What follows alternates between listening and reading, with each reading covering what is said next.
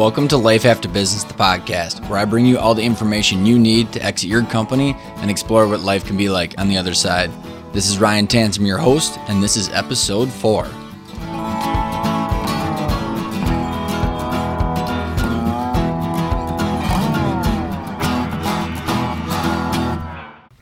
How's everybody doing today? Thanks for tuning back into the Life After Business podcast. Today's guest is a very good friend of mine, Kurt Therio. Kurt owned a sales company with his dad and another partner. The challenges that they went through, I think, are pretty typical of anybody within the professional services industry. So I think there's some good key points as Kurt is discussing how they were valuing their business, and then when they went through kind of the epiphany of what is it that we have to sell and what should our game plan be going forward so that way it's a good deal for everybody. With that being said, I hope you enjoy the interview with Kurt. Morning, Kurt. How you doing today? I'm doing great, Ryan. Thanks for having me. Yeah, thanks for joining us on the Life After Business show. Why don't you just give us a little bit of a rundown of the business that you had in the past? Sure. So it was what would commonly be probably classified as a management consulting business with a kind of a special niche or emphasis in sales management and leadership. So we'd go into pretty significantly sized sales organizations and really help them with the change process that we believed was ultimately a human process. And a lot of times in the sales organization, they're pivoting based on something the C-level has decided strategically they're going to go after. And really the sales organization is there to carry out what that looks like at customer interface. And a lot of times that requires behavior change, and there are so many pieces and parts that help, collapse the time frame to that behavior change happening, be it a change in the sales process, how you compensate people, how you structure that part of the organization, how you lead, manage, and hold people accountable to the new behaviors. Certainly how you incent something different. Training gets involved, so what do we need to learn new and differently to pull this off? Technology, what tools, resources, etc., whether it's to help us keep track of what we're doing or help us do what we're doing better or help us communicate what value we're bringing to the client. There's so many tools out there now, so getting those tailored and all pointing towards what needs to happen at customer interface, those are the types of things that we got involved in. So on the surface, it's probably sales management, development, and leadership, but when you get into the details, there was a lot to it. So we'd go in and we'd try and, help that organization shorten their time frame to pulling off whatever strategic initiative it is that they were charged with doing. I love it. So what was the first time that you thought it was your destiny to be an entrepreneur? I'd have to go back to, so I started my career in sales. I went to school for finance, thought I'd be a broker, and real quickly figured out that it was going to be difficult to get middle-aged folks to part with their money and give it to a 24-year-old kid to manage for them. So once I realized that was going to be an uphill battle, I got into sales, and I had a background in the area that I went into, so pretty quickly, I was able to get into the shoes of the customers I was working with, and that was really my first foray into, I guess, what's considered consultative selling. I just didn't know I was doing it at the time, and I really enjoyed getting in, and most of my clients were smaller in nature, and I was in the restaurant business. Those were my clients, so I kind of saw firsthand, the passion, the energy, the work ethic, the kind of the blood, sweat, and tears that went into building a business, and that just intrigued me.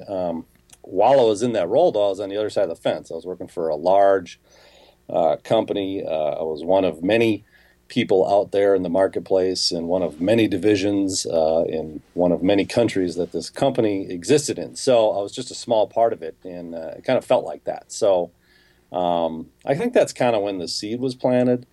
And then, from there, it was kind of paths crossed. I got involved in sales management while I was out there and really saw firsthand the issue that this little company that I became a part of was out there to solve. And happened to be that my father founded the consulting company that I was a part of for most of my career. And so when they got to a point that they were ready to grow, it kind of coincided with my timeline to where I was very interested in being an entrepreneur and helping be a part of growing a small company. And it happened to be in an area of expertise that I was quickly developing. So it all just kind of worked out. And I think those things came together. And walk me through the conversation you had with your dad as the ideas started flowing.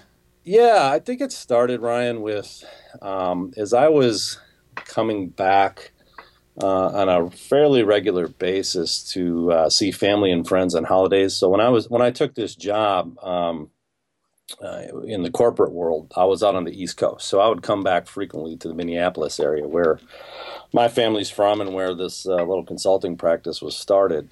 And I'd just share, with my father what was going on and what I was challenged with and what we're trying to do in the company. And, we just started talking about, wow, I think a lot of what I was sharing with him validated what he believed was needed out there in the marketplace. Not that he needed my validation, but it just kind of proved that, if these sorts of issues and challenges at the sales management level were happening in a company the size I was with, then, certainly there was a market to be had. And so, as we're going back and forth, it just kind of morphed into a conversation where I was like, man, I'd really like to be a part of what you're doing. I believe in it. I'm living the issue over here. I think I can help grow the practice. I can bring a lot of ideas and expertise to the practice that kind of complemented what he was doing. So I just, it just kind of started that way. How did you guys have the conversation about ownership? Oh, we never had that early on. So early on was all about being a part of the organization, just as really an employee and a contributor and a producer. Fully knowing that, I had to learn quite a bit about the consulting world and our points of view and models and the different things and the type of work we do with clients. So the, getting involved in ownership really didn't happen until I'd say probably about 9 years in of a 16-year time period that I was there. So what was the revenue when you started and then when that conversation took place?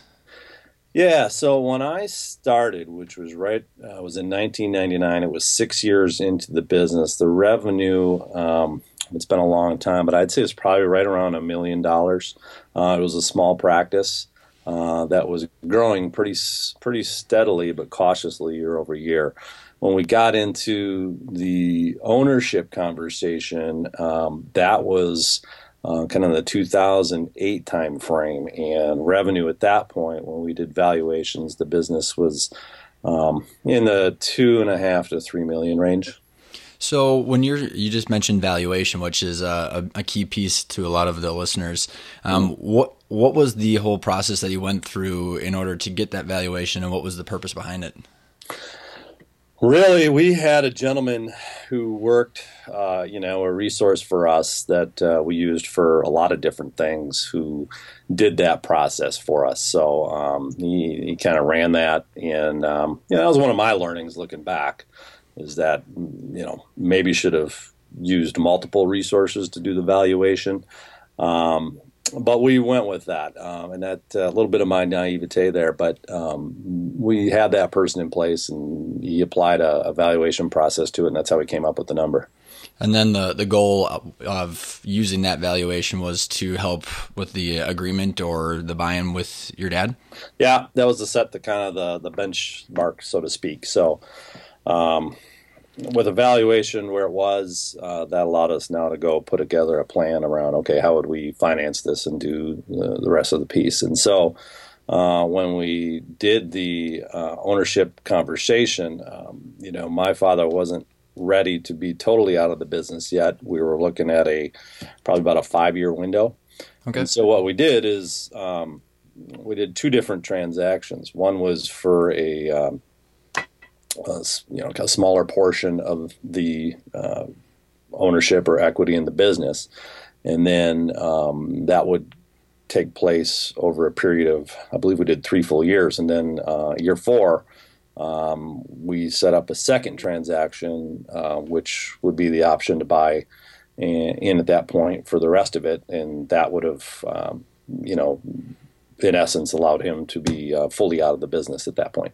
So how did the new actual locked in financial partnership of your dad explain the dynamics that you guys had, and did it change from before and after, or what was that like? Yeah, I think it did. I think more so though, what happened was kind of the whole financial and business environment changed right soon after we did this deal. So we were experiencing some pretty good growth at that point, and the assumption in our heads was that we would just continue on that path, and if we continued on that path, by and large, that would mostly fund the transition. Now, what changed was the whole world blew up. Yeah, exactly. I don't know how you'd even describe it, but we. Did you find was it harder to get customers and stuff? Because with consulting, I don't know what your experience is. Was it more difficult, or did you have locked in contracts with your customers? It changed dramatically. No, everything we did was project based, which certainly made it more difficult. But we always had an extremely strong return on investment. So that kept us solid in that we could defend the investment. So we always tried to distance ourselves, at least in front of clients, from the consulting world, because there's a lot of negative connotations to it. The stereotype is, here's a plan, we're going to give you a binder, good luck with implementation. And we were always very tried to take the opposite approach. Was a lot of times we'd even come in after one of the more well-known consulting practices had been in place and had done exactly that. We'd take whatever they built or offered and actually get it put into place. So we were really about execution. So that stood strong during that time. Problem was, what changed was how companies bought. So a lot of times we would be, like any business, working through budget season and planning, and they knew what they wanted to get done in the upcoming year. And you're able to orchestrate and organize that pretty clearly and pretty planfully. Well, and they'd be able to set aside the budget and on you to go. Well, the budget process really changed from people looking at things annually to almost monthly and quarterly. So they never knew month to month whether A, the money would be there to spend, or B, whether they'd be able to spend it if it was there, or C, just whether they could still pursue whatever strategy it was, because a lot of companies were changing those things even on the fly. So when you were doing your projects, how did the billing structure go for that? Was it an all up front, or was it in installments, or after the job was complete? We would do a third, a third, a third. So anytime we did a project, it was a third on signature of the contract. We'd pick a milestone, usually right around halfway through the project, or what we anticipated the project to be, and do a third there and then a third at completion. So we always had very specific deliverables and timelines that we were working on that we'd use to kind of build that out. And those became at risk, by the way. So the last third? The second third and the third were always at risk during that period. I was going to say, so given the economy, the new buying process, and the ambiguity and the confidence of the cash flow, what was the dialogue in your head as you now have a large stake or a major skin in the game? Bordering on frustration / panic, I would say, are the words. What stopped very suddenly was the ability to open up new doors, just because companies were afraid to go down, to your point, any of those roads at that point, whether it was marketing, any sort of what was viewed as ancillary spending, opening up new doors and relationships and getting people to bite off on that bullet and go that route was very difficult, because they were scared. They weren't going to take chances. They weren't going to take risks. People were worried about their jobs, and all that filtered down into our world. So, we were largely living on referrals and existing business in those relationships because we had that established track record. How was the concentration or the ratio of your clients? Did you have any one specific staple client that, kind of dragged everything through and made everything viable, or was it fairly diverse? No, we had some what I would call flagship clients. There's no question. In matter of fact, right during that, it was interesting. We had a couple of major organizations, household names that you'd recognize that were clients that did pull us through. But also because we were so concentrated on that, lost focus on what we had to do to bring in new companies and new clients. And, given that it was, I guess, an all hands on deck type atmosphere, we're doing what we could to make sure that we stayed strong and viable and continued to deliver good work. But it was still just a few of us. So you're probably a couple years into your equity buy-in, and then you said that there were 6 years from that your conversation till when you sold. What was the next step? Because you said there was going to be a second stage of your buy-in, and then obviously we're coming up on the time frame. So when you sold, then was there a triggering event in between, and so did that second piece go through, or kind of walk us through that timeline? Sure. I think the way to describe what happened was. So we came once kind of things softened a little bit, 2010, 2011. We were actively as a partnership team. There was 3 of us in total. Really what it evolved over the years was 3 people starting to do 3 different things to try and build and grow the business. A lot of that was done out of necessity, and that our clients were spread all over the country, and so we were very rarely in the same room together. And the type of work we were doing with our clients started to vary. So what you started to see happen internally is, Kurt's doing this over here, and the other 2 partners are doing what they had to do with their clients over here. And, we could recognize that. We knew that. So one of the things we did, and this all circle back to your question, is a lot of clients, at least in our area, are doing this EOS thing, right? And what I like about that program was it kind of centers you back on working on your business. And what was very critical and important to me, and I was pretty vocal about it, maybe to my detriment ultimately within the organization, was that I knew we needed to do something to leverage and take advantage of all the models and points of view and intellectual property we created over the years, because that's where the value really was going to lie in the long-term aspect of our business. And I just saw day after day after day go by where we weren't capitalizing on that. We were still recreating the wheels, so to speak.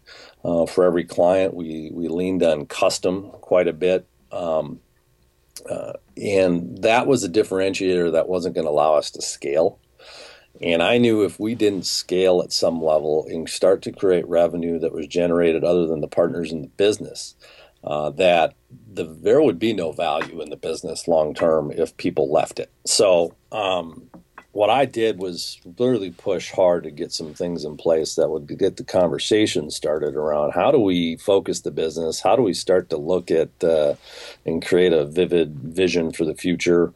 What does that require that we do? Who needs to be in what roles in order to pull that off? Who's got the gifts that are needed to keep us on track and do the work of the work on the business versus what we're doing in the business? And so we went down that path. And when we started going down that path, I was starting to feel pretty good about we could pull it off. But as it goes with a lot of small businesses, you get distracted with, servicing and delivering for the clients. And ultimately, that project failed. And when that failed, we took a hard look at why. And we took a run at building an advisory board because we thought maybe, getting a little bit more practical feedback and points of view on how to do what we're talking about would make some sense. So we got some people on our board with experience in doing that. And, they were giving us feedback that we're on the right track. This is the right thing to do. We started to organize the business in that fashion. And ultimately, that ended up not working. And it didn't work for, I think, a lot of different reasons. But while all that's going on, this final equity moment, where our transaction, if you will, was coming up. And so that's before. So you were doing all that before your second installment. Right. By and large, I mean, some of this stuff was running kind of congruent, but I made the decision at that point and says, I'm not going to make that final purchase right now because financially it makes no sense for me to work to buy somebody out of the business and then have them go away and clients go away and basically have to rebuild the business. What was the conversation you and your dad were having during this time? Yeah, we probably should have conversed more about it, but I think both of us were frustrated that, the timing of some of these things happened the way it did. Some of it in our control, a lot of it not. Certainly, he extended his desire to work and need to work longer, so there were a lot of just different things that took place that kind of made it muddy, if you will. And I don't think any of these things are clean and cut and dry. So I don't know that you're dealing with people. Yeah. And I think that, we should have probably conversed more about it, but the conversations were, I think, from my perspective, that I'm not interested and willing to buy something that isn't there. What was the triggering event that made you guys decide to sell, or you decided to sell? Well, yeah. So, great question. So the triggering event. So if you go back to the beginning of 2015, which is when all this really started, we had brought in an advisory board summer of 2014, and we'd had a number of meetings. And at one of our very first meetings, obviously we were charged with building a strategic plan for the future. So we sat down, we did that, we put together what we thought, Ryan, was a really good, solid plan. The board members that we had brought on validated that. They thought it was very solid, and we were working very productively to execute that plan, even to the point where we brought on an individual. So this was the start of bringing on folks who could create revenue other than us, which was a big part of our plan. We brought out an individual who was stationed out in San Francisco, which we thought was a potential market. We had some clients out there already. This individual showed some promise of maybe being able to build a market and use our intellectual property and different types of things to do that. So we were making progress on this plan. And right around, I would say, early February of 2015, kind of out of nowhere, the third partner in the business approached both of us for around a buyout and an offer to do so. So it was never anything that was planned.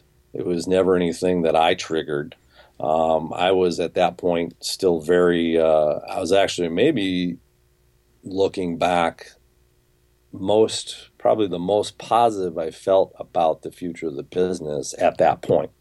And I think my father was as well. He could kind of see the light at the end of the tunnel. We were starting to do some things that I think were going to build the business for the future, which was what I was very interested in. And he, from a legacy standpoint, was very interested in. And we had a plan to do so, and we had some good advisors to help us do that. I was also involved in a executive peer group myself, which I'm heavily involved in now today, that was giving me great guidance, feedback, ideas, and validation on what we were doing too. So we all felt really good with that. We had a great plan. But then, in February of 2015, that plan was put on hold, and the offer was made by the third partner. It's amazing how an unexpected offer like that will distract you, isn't it? Where you kind of just got your head down and you're running towards a plan, and now you've got an interesting option on the table, and now you have to internally reflect on what do we want. And it's that's for our listeners, that's actually there's a high percentage of the businesses that are sold where the the unexpected offer comes from, internal employees or, a strategic buyer, local competitor, or some private equity company. And, someone that's got a long-term plan immediately has to kind of look up and go, okay, intrinsically, what do I want? Right. Right. And I think that's probably what she was doing. And it forced the same for the rest of us, which, looking back, was the best thing. Glad it happened, and really forced me to think back. What do I really want, and how do I want to go about doing it? What am I most interested in being a part of, and who do I want to be around to do that with? And I think she was going through that same thinking. It was difficult there for a while. I don't know that any of us had extreme confidence in the others to pull it off. And I think that is a residue of, all the stuff we did and went through leading up to it. So when you were sitting down and reflecting of what else you might want to be doing, what were some of the thoughts going through your head? Yeah. So, timing's everything, right? I mentioned I was part of this peer group network for about 5 years. Basically, from the time I bought into the organization to today, I sought out help because I knew quite a bit about what our domain was as a company and what we do in sales organizations. But I had a lot of ground to cover as it related to, financially, legally, operationally, the business model in my head I ultimately wanted to drive us towards. How do we go about doing that? Things like that. And so I sought out a group to help me do that. Well, I've always been of an orientation to help others and shorten their time frame to getting what they want out of their business for them, both personally and professionally. And, from day one, when I was working with restaurant owners in my first job, that's what I derive great pleasure out of and satisfaction. That's what made me go and tick every day. It wasn't about, anything other than that. And then when I got into the firm with my father and our other partner, what I loved about what we did was how we impacted people's lives every day, made their world easier, helped them be successful and be better at what they were trying to do, and always got great run out of that. It gave me great juice and energy every day to go do it again, whatever it took to make that happen. And then, when I sat back and said, what do I want for the future? I knew I wanted to be a part of something or do something that allowed that to continue to happen. And so I got great clarity around what I loved to do and what I wanted to do. And that process kind of crystallized that for me. Interesting. So when you say timing is everything then, so what was some of the unique pieces of the puzzle that allowed this timing to be a significant value for you? Sure. So, the group I'm a part of is called Allied Executives, and John Palin, who founded that group, was my peer group director for the years that I was involved as a member. So as I was going through this offer process and in negotiation and all that stuff, I was bringing it to my group to get their feedback, ideas, etc. And throughout that process, John and I had a number of conversations about just, what do you want? And as I was describing what I wanted, we had a relationship obviously built over a number of years and a trust there. But also, I think he heard what I was saying around what was of most interest to me, and that I was going to set out to find a way to do that. And it just kind of, I think, was an aha. I mean, he approached me and said, man, I'm really looking to build this business. I know there's a way to do it. I love what we do. And I get the feeling that it's right in alignment with what you're all about and what you want to do. Would you ever be interested in figuring out how we could do this together? And that's how it started. And as I sat back and said, geez, I don't know, kind of came out of left field, so to speak. As I thought about it deeply, it really checked all the boxes that I was thinking about and talking about. The opportunity to work with you know, 180 different executives, CEOs, owners, and leaders around the city, and kind of help them on their journey of where they want to go, and shorten their time frame of doing that, and not necessarily always doing it directly in a one-on-one basis, but helping pull together a whole set of guides or Yodas, if you will, that they can lean on to, at the end of the day, kind of get up and out of their business or out of the weeds of it, where we all get trapped from time to time, and, get good, honest feedback from someone you trust who, doesn't have a horse in the game, so to speak, but it's there to help you just kind of work through what you need to work through to make the right decisions, and help you be more effective as an owner and executive. Which is almost like the advisory board that you wish you would have had while you had your business. Well, I had it as I was a member, but I didn't have total control to make all the decisions, obviously. But there's an entrepreneur in you. Yeah, right.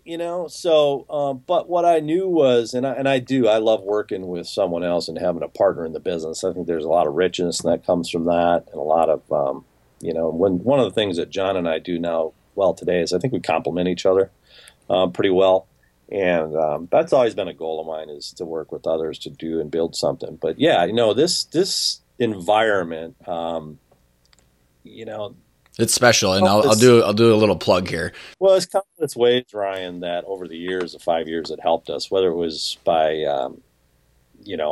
certainly, we had a lot of good years in the business and did a lot of great things with a lot of great clients, and a lot of that came through some feedback and different ideas and resources that was pointed to, et cetera, through allied executives. So there's so many different ways it can add value. Sometimes it's a big idea. Sometimes it's, hey, I'm just trying to do, something like create a new website or something. Who should I talk to? As you well know. So, well, and I'm going to do a little bit of a plug for you here too. Oh, wow. So for the listeners, my dad and I, when we had Imaging Path, we were part of Vistage. So I think a lot of people are very familiar with Vistage. Also, there's EO, which is Entrepreneurs Organization, and Allied is a very prestigious group here locally in the Twin Cities, and it's the same thing, and it's a fantastic environment, because when we were in Vistage prior to selling, you're bouncing ideas off of, because you're not alone. I mean, and being alone as an entrepreneur, I think, is one of the very common feeling, because you feel like the buck stops there. And so the organization, Kurt, that you and John have is great, and you guys are growing and making it better every day. So it's a fantastic thing. I appreciate that plug. And the one thing I'll say about it is all those organizations you mentioned are great. The whole model is great. It's all about finding the right fit for you. And they're all different in that regard. So, but one of the things, just having gone through that experience, and then having gone through the experience of being in a 3-person partnership team and the challenges of that, is being something, because everybody's got blind spots, or there's dark spots you can't see, and to have 10 to 12, 13 other men and women who are living in your shoes. All the conversations to them are relevant as they are to you. They can help you, and they'll help you see stuff that you're not seeing. They'll help you. They'll kind of give you the feedback you need to hear. Yep. That others might not tell you. And I got plenty of that over the years. I'm sure John was very open with that. Yeah, you need that, because, the hard part about being an entrepreneur, or part of an entrepreneurial team in your company, is, where do you go to get your ideas? You're expected to have all the answers within your own company. But speaking of answers, so if you were to go back and give your past self one piece of advice when you were having that conversation about equity with your dad, what's the one piece of advice you'd give yourself? Go get more valuations on the business. Bring in a second and third party to do that. So you're dealing with a set of information that kind of level sets everything and everybody. That would be a big one. I think the second one would be to really spend a lot more time, even with the third partner, saying, what do we really want out of the business? and what's the vision for this thing, and how are we going to make it happen?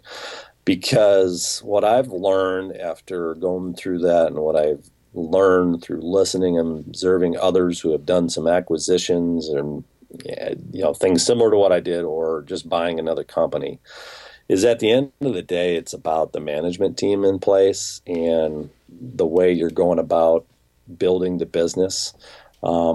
We should have done more of that. And I should have forced those conversations first before buying and doing it on, I don't want to say blind faith, but on the assumption that we'll figure it out as we go. I love it. So, Kurt, if there's a way, how can people get in touch with you today? Sure, a couple ways. Email is easy. My email address is ktheriault@alliedexecutives.com. Otherwise, I'm a still big believer in using the phone. So I'll even give out my phone number. It's 952-484-0166. That's my cell phone. And if anybody's got any questions or what have you, I'm happy to chat with them. So I love it. Two best ways. And then obviously our website too, www.alliedexecutives.com. Well, thank you very much, Kurt, for being on Life After Business. I appreciate it. Thank you, Ryan. Hope I added some value.